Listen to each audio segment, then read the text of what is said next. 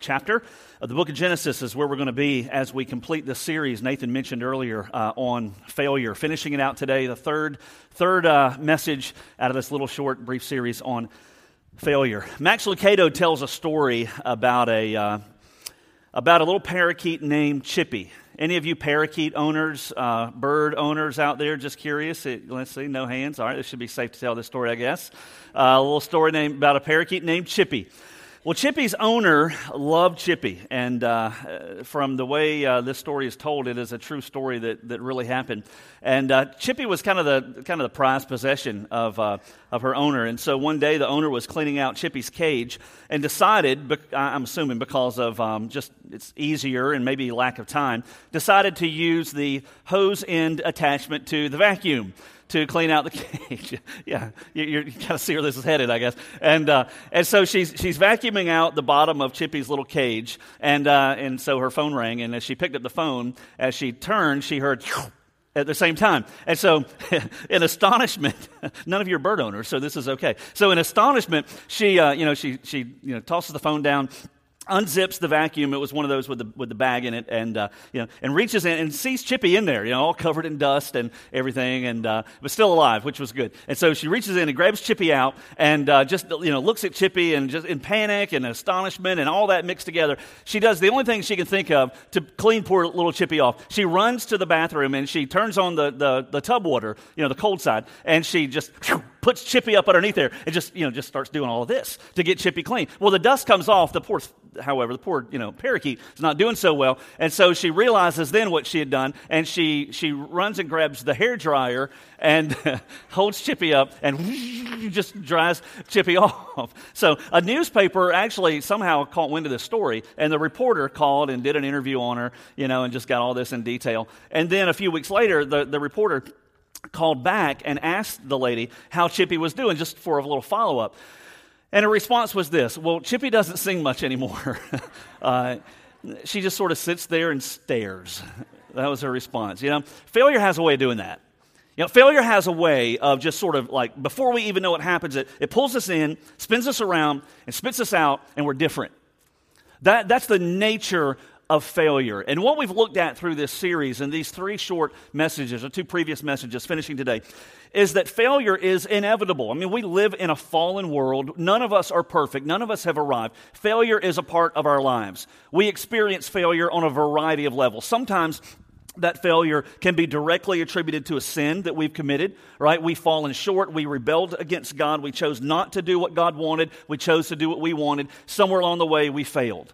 That could be a huge failure. It could be a small failure. It could be moral in nature, a moral failure. It could be a financial failure where we, made sinful choices with finances or assets, or regardless of what it may be. We may have chosen here this tax season, to be dishonest on our tax returns. We failed in that area, and then it came back to get us. It could be a variety of things. Failure really runs the gamut of life experiences, and many times that failure is because of a sin that we've committed. Other times the failure has nothing to do with sin, all right? We just fell short. I mean, we did A when we should have done B, and there's really no sin involved. There was no choice to rebel. I remember back in high school, I took my driving test, right? And I failed my driving test the first time through. Any others that failed your driving test first time through? You're proud of it. Let's get those hands up. Let's go out and hit something, all right? It was parallel parking to this day. Whenever we pull up and we have to parallel park downtown, Susie's, I can see it on her face. She's thinking, you got this? So if you ever see me driving through the church parking lot, or anywhere for that matter, make sure you have a lot of space if I'm parking near you, because I could fail again. There's no guarantee. So we all fail, all right? We all fall short. Sometimes it's sin, sometimes it's not.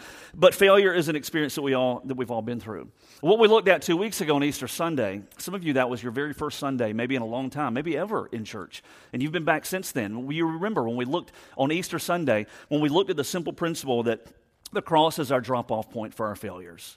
Whether it's sin and we find forgiveness at the cross, or whether it's another type of failure, maybe poor judgment, and God applies grace and He begins to work all things out for good. The cross is the drop-off point for our failure. God does not want us to drag those failures through the rest of our lives. All right? And so last Sunday, that's what we looked at, was moving forward. We drop our failures off at the cross. Then what do? And what we found last Sunday, we looked at the story of a man named Manasseh, deep in the Old Testament, a man who started off very, very badly. He did more sin, led the people of Judah into more sin, even than the ungodly nations around them, the Bible says. And yet Manasseh ultimately used his failure as somewhat of a catalyst. It was like a change agent. It was like a spark for a brand new beginning in his life where it reoriented his life to God. And what we learned last Sunday was that oftentimes what happens in our lives is that when we fail, if we come to God on his terms, if we bring that failure to the cross, if it was sin, we come to Jesus for forgiveness. We turn from that sin, place our faith in Christ. Or if it's a poor judgment, we come and surrender that to God. We let God begin to work through that. What we often find is that our failure is a catalyst for that new beginning in our lives. Only, however, when it reorients our life to God's lead.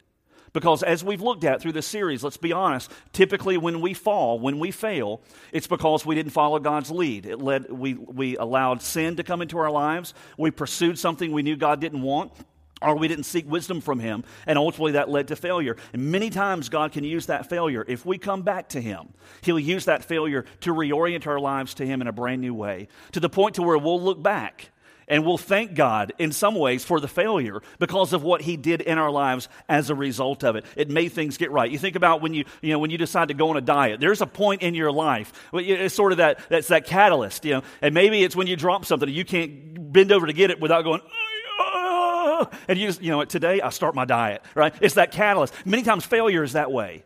And it's a catalyst for something brand new to where we ultimately are not then defined by our failure. We're defined by God and by his grace. And he redefines failure so that we don't have to be defined by failure in our own lives.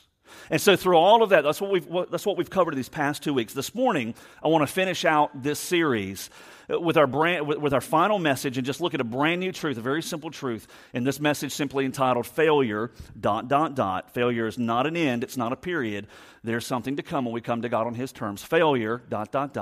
Steering clear. It would be a lot easier, wouldn't it, for us, even though God forgives and even though God restores and even though God meets us at our deepest, worst point of failure, even though he applies grace and even though he applies forgiveness, wouldn't it be much easier if we could just steer clear of failure in the first place?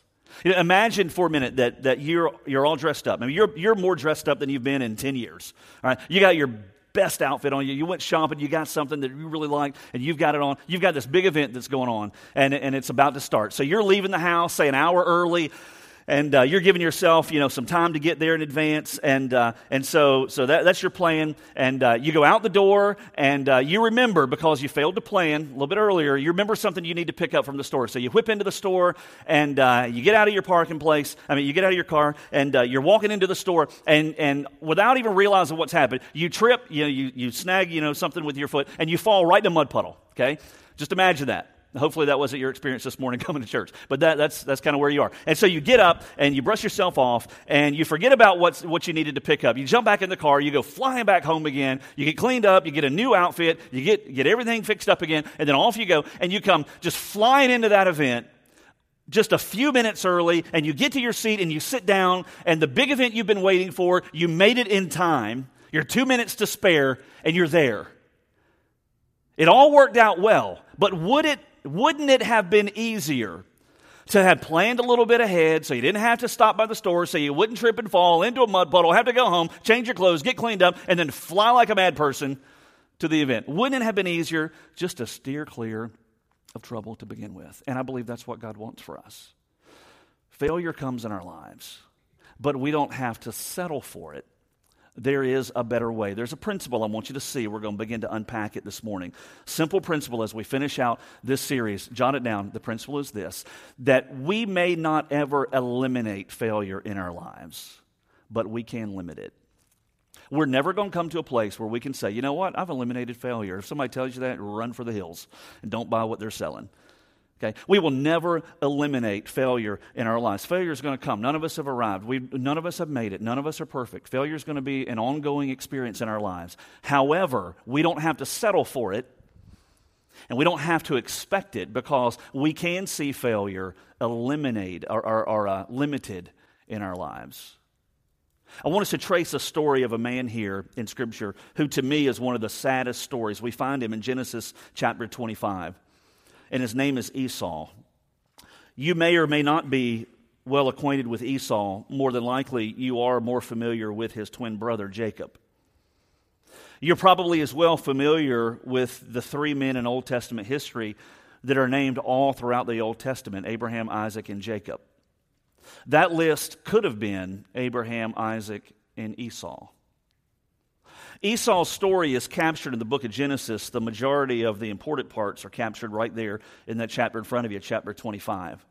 I'll give you a little bit of a background of Esau. As I mentioned, he was a twin brother to Jacob, and he was firstborn. That's very important for us to recognize. He was born first. He was the oldest in his family. He would become, as he grew older, an outdoorsman. He was a skillful hunter, the Bible tells us. He spent much of his time outdoors. He was very good at tracking game, killing game, cleaning game, providing for himself and for those around him. As he would get older, however, he would make a decision that would define him, that he would not ultimately, we have no reference in Scripture where he would ever come back to God, so to speak, where he would find any kind of restitution for the horrible choice and the horrible sin that he would commit here that we'll read of in this passage. Esau is a living example of what it looks like when we live life on our terms, without God in the lead. And so let's pick up here, Genesis chapter 25, beginning in verse 29, and let's read some important points to Esau's story. It says, when Jacob had cooked some stew, it picks up here just a very ordinary, everyday occurrence. Jacob and Esau again, twin brothers, Esau being the oldest. It says, when Jacob had cooked stew, Esau came from the field, and he was famished.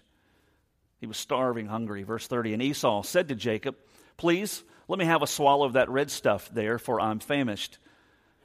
Therefore his name was called Edom. But Jacob said, first, sell me your birthright.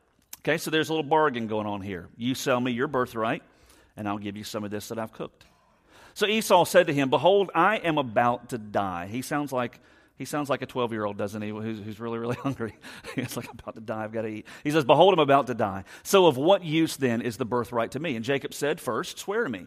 And so he swore to him, and he sold his birthright to Jacob. Well, then Jacob gave Esau bread and lentil stew, and he ate, and he drank, and he rose, and he went on his way. And then Moses, who wrote the book of Genesis, inspired by God's Spirit, gives us a little commentary at the very bottom, and I've highlighted it, where he says, thus Esau despised his birthright. A birthright is something that would have been well understood in the Old Testament days. For us, not so much. We don't operate really today, formally, off of any kind of birthright system in our country.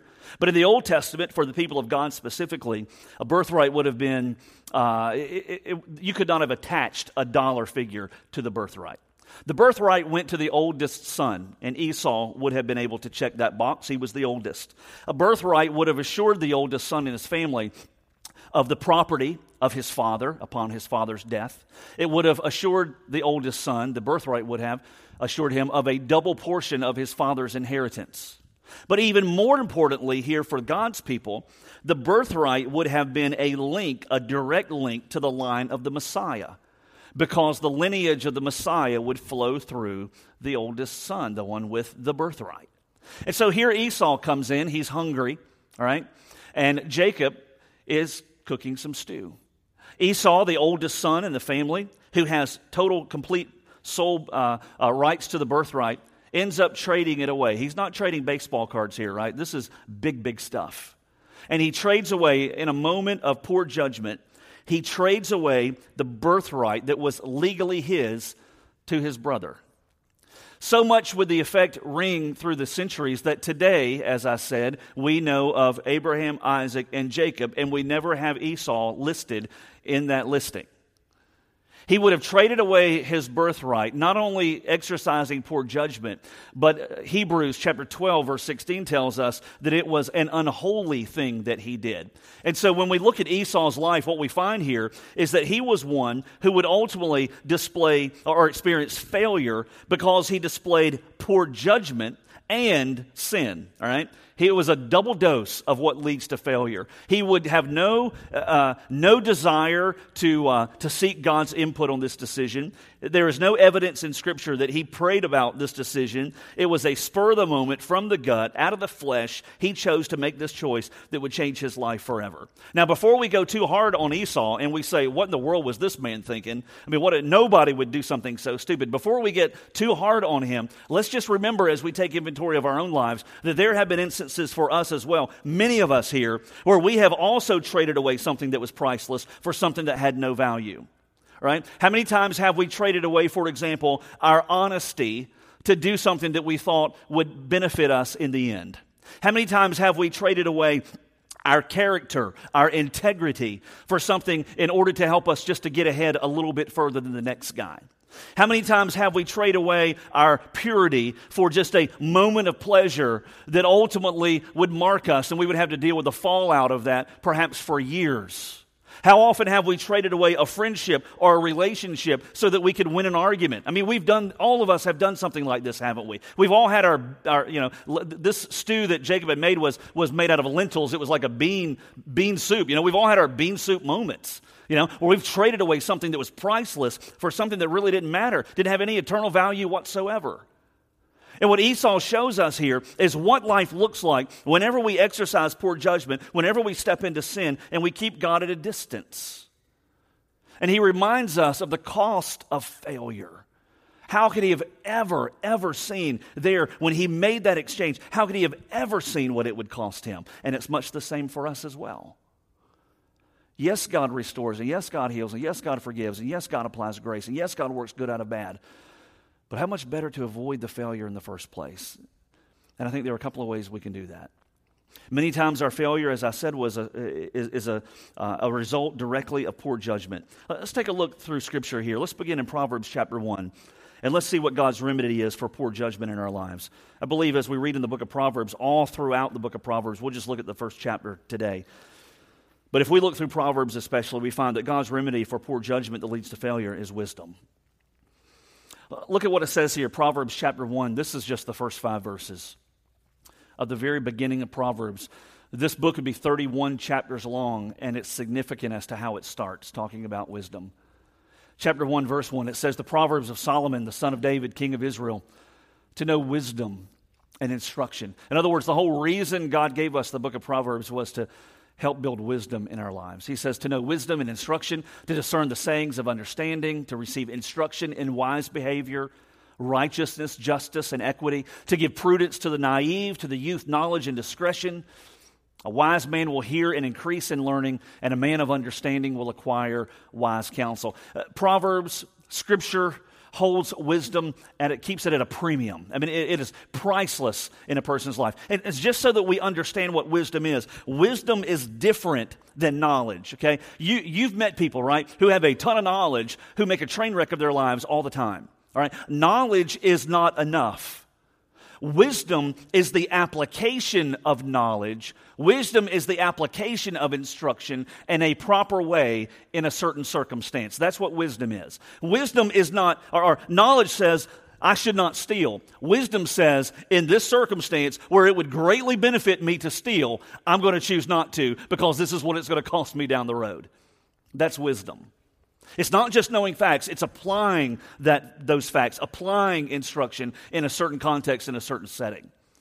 And in the book of Proverbs, it tells us that the remedy for poor judgment is wisdom. Look at what it says in James 1. You don't have to turn there. Just look at it on the overhead. Here's the cool thing. It says, but if any of you lacks wisdom, let him ask of God. All right, that's an open invitation to every Christian. Every single believer in this building today, you have open access, free access to the wisdom of God. He says, just let him ask of God, who gives to all generously. All right, he's not just going to sprinkle it and say the rest is up to you. If we ask for wisdom from God, this passage tells us that he will give it generously and without reproach. And so when we look at failure, when we track this back a little bit, failure, which ultimately many times comes because of poor judgment, can be averted, it can be avoided if we only apply wisdom. And God says, hey, I've got it all. I'm the definer of wisdom, and I'll be glad to give it if you just ask it for me. But you know what? We will never ask for it unless we really want it. And so we look at failure in our lives, failure that often comes because of poor judgment. God says, I'll give you wisdom instead. Failure often also comes because of sin, as we've said throughout this series. You know, God has a remedy for that as well, and that remedy is purity. Purity. Look at what it says in Psalm chapter 119. It's an interesting passage. The question is asked by the psalmist, how can a young man keep his way pure? He's not just talking about sexual purity here. How can a young man keep his way pure? Look at the answer, by keeping it according to your word. With all my heart I have sought you. Do not let me wander from your commandments, the psalmist says. Your word I have treasured in my heart, that I may not sin against you. The remedy God offers for sin, in other words, to keep it from happening in the first place, is purity of heart. And the picture that's painted by the psalmist here is that we will only have that purity of heart when our heart's greatest desire is to honor God, is to know His Word, to apply His Word daily in our lives. That's what leads to a heart of purity. And so when we look at the two things that lead a person to failure, poor judgment, God says, I've got wisdom. Sin, God says, I'll provide you purity, purity of heart, as you pour yourself into my word, as you let me mold and shape your life. So how do you put those things together? Well, I really hope I don't lose you here. But how do you put those two things together? I think there's one thing that we can do that'll help us to see all of this worked into our lives. And that one thing is to develop a healthy sense of what it means to fear God. What it means to fear God. For some of you, this is one of your first times in church. You've never heard that phrase before. But you've thought, wow, I've been afraid of God for a long time. That's not what I'm talking about. When we speak about the fear of God, we're not talking about that kind of fear where you're afraid of Him. You don't even want to talk to Him. You hope He doesn't see you, because He's going to strike you with a lightning bolt. That's not what God's going for, okay? That's not what I'm speaking of when I talk about a fear of God. What I'm speaking of is a sense of reverence for who God is and admiration for who He is.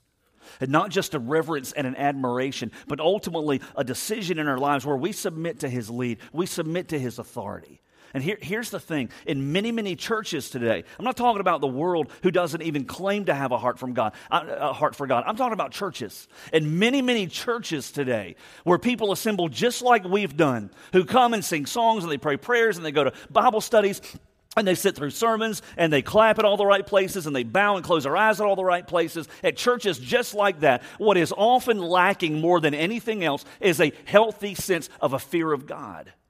Because we as believers today have lost what it means to fear God, where we walk through our daily routine without even considering His input. We don't seek Him for the decisions of our lives. We don't bow and surrender to His authority. We don't carry this sense of understanding that God calls the shots in our lives anymore. And we live almost as though, you know what, I'm going to do whatever I want. God can stop me whenever He's ready.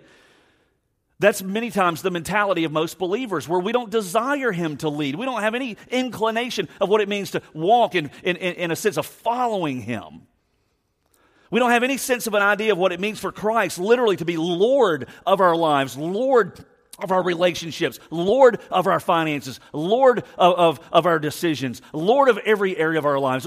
Churches today have lost that sense.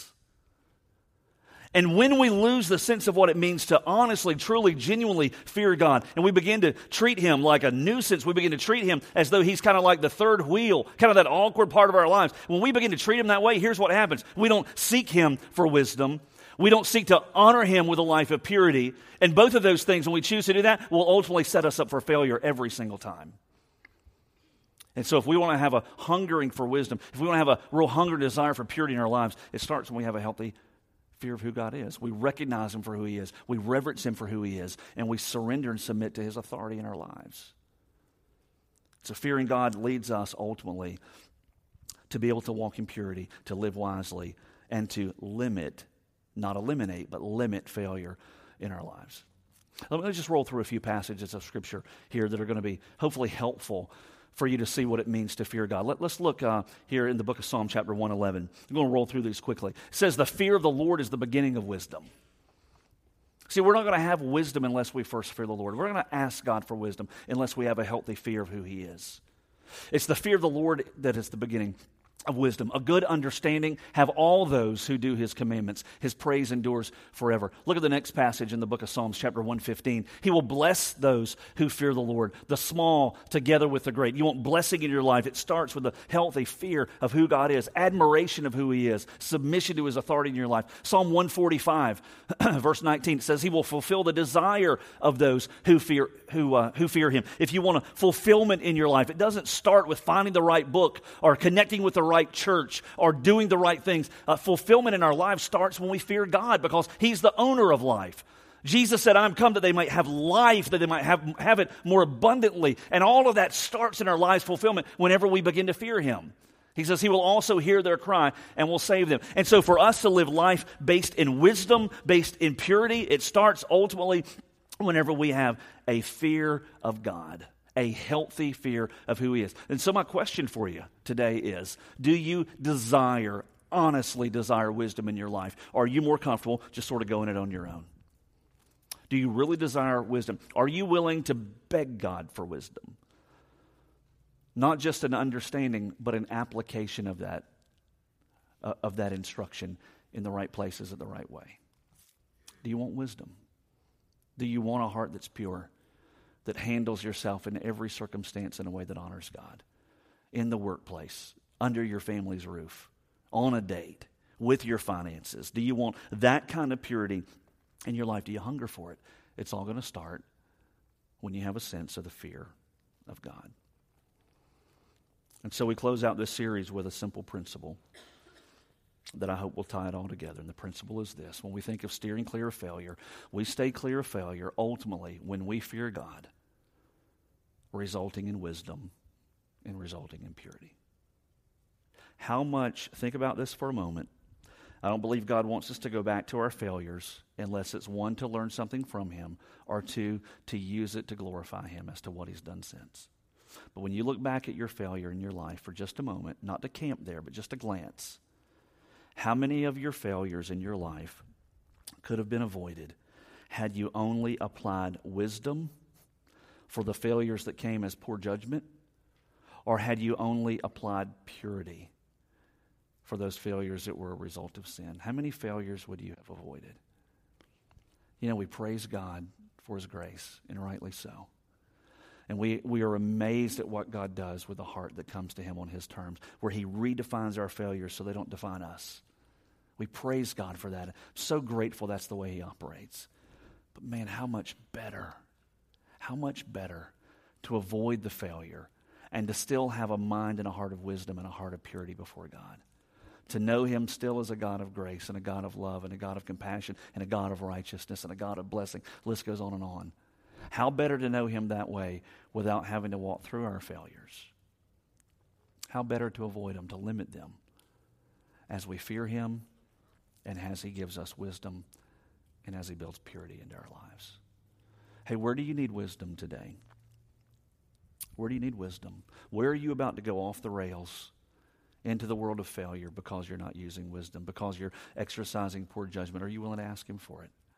And what sin in your life today is going to lead you into an area that one day you will regret, that will lead you to a failure? And are you willing to ask God to give you purity, to help you do the right thing? And are you willing to follow him where he leads? Let's pray with every head bowed and every eye closed. You know, we can never measure how much failure is avoided because a person exercises wisdom. We can never measure how much sin is avoided in a person's life because they apply purity. They seek to honor God. You can't measure those things. We can't measure what will never happen because we use wisdom, because we apply purity. But God knows. And how much honor and glory he gets whenever we come to him in advance and say, Lord, I don't want to go off the tracks. God, I don't want to suffer, and I don't want to fail. I don't want to fall short. I don't want to dishonor you or myself or anyone else. God, give me wisdom to make the right choices in every circumstance of my life. What if every day you started praying to God for wisdom that he has already said he'll give you?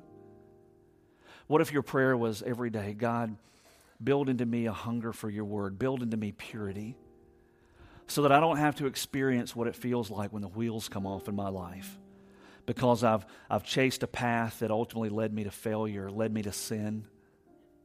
Boy, how much better to just start off asking God to work that into your life. And why not make it easier by just asking God to develop in you a sense of a fear of who He is, an admiration, a reverence, an awe, and even a submission to His lead in your life. You know what? You can do that right where you sit today. You can have that prayer. You can have that conversation. For some of you, you may feel like it's too late. You may think, you know what, Brooks, I have failed so miserably in my life. I have committed so much sin. There is no way I could get cleaned up enough to come to God.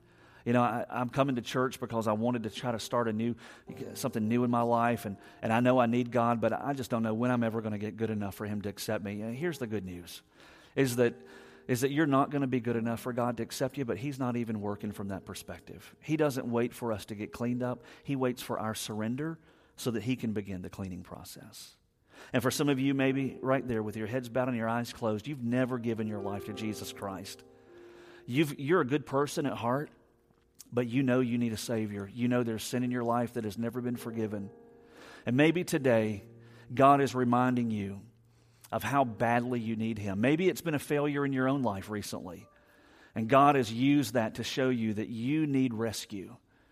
And today, because Jesus has died in your place, because He's already risen again, He has paid for everything. He's paid for all of it. And what He's inviting you to do this morning is to lay down your sin the best that you can. The Bible calls that repentance. And He's asking you to turn from that sin to Jesus and to even invite Jesus to come in and to forgive you of all your sin and to take over your life from this day forward. The Bible says when we do that, when we surrender ourselves to Christ and we call on Him, that He saves us, He forgives us, He wipes the slate clean, and He gives us a brand new heart. And we have a relationship with Him that'll never end. And who knows that maybe the failures that you've experienced have brought you to this moment. And right where you sit, you can see everything change today when you choose to invite Jesus to come in to forgive and to be your Savior and your Lord. God, we have big decisions today, big decisions that surround us. And I pray, God, that we'll get them right this morning. You know, there are some perhaps that are here and they're on the very verge of very difficult days in their lives. Lord, where they go off into territory that you never designed for them to experience because of poor judgment, because of sin. And Lord, they're going to experience failure unless they choose to apply wisdom, unless they choose to apply purity, unless they choose to fear you for who you are and to follow your lead in their lives. And God, we know it's far easier, far better, much more comfortable for us to just avoid failure in the first place than to have to learn some hard lessons through it. And so God, today we pray, knowing that we'll never eliminate it because we're fallen people in a fallen world. But God, we want to limit it. And so, Lord, help us to learn the lessons you'd have us to learn from the places where we've fallen short. But God, help us to put up the guardrails today, to be wise, to hunger for more of you, to be pure and to fear you, so that we can live a life that brings you honor, consistently brings you honor. So, Lord, bless these choices we make now, these next couple of moments. May they put you on display in our lives and lead to a life of fulfillment. For it's in Jesus' name we pray. Amen. Listen.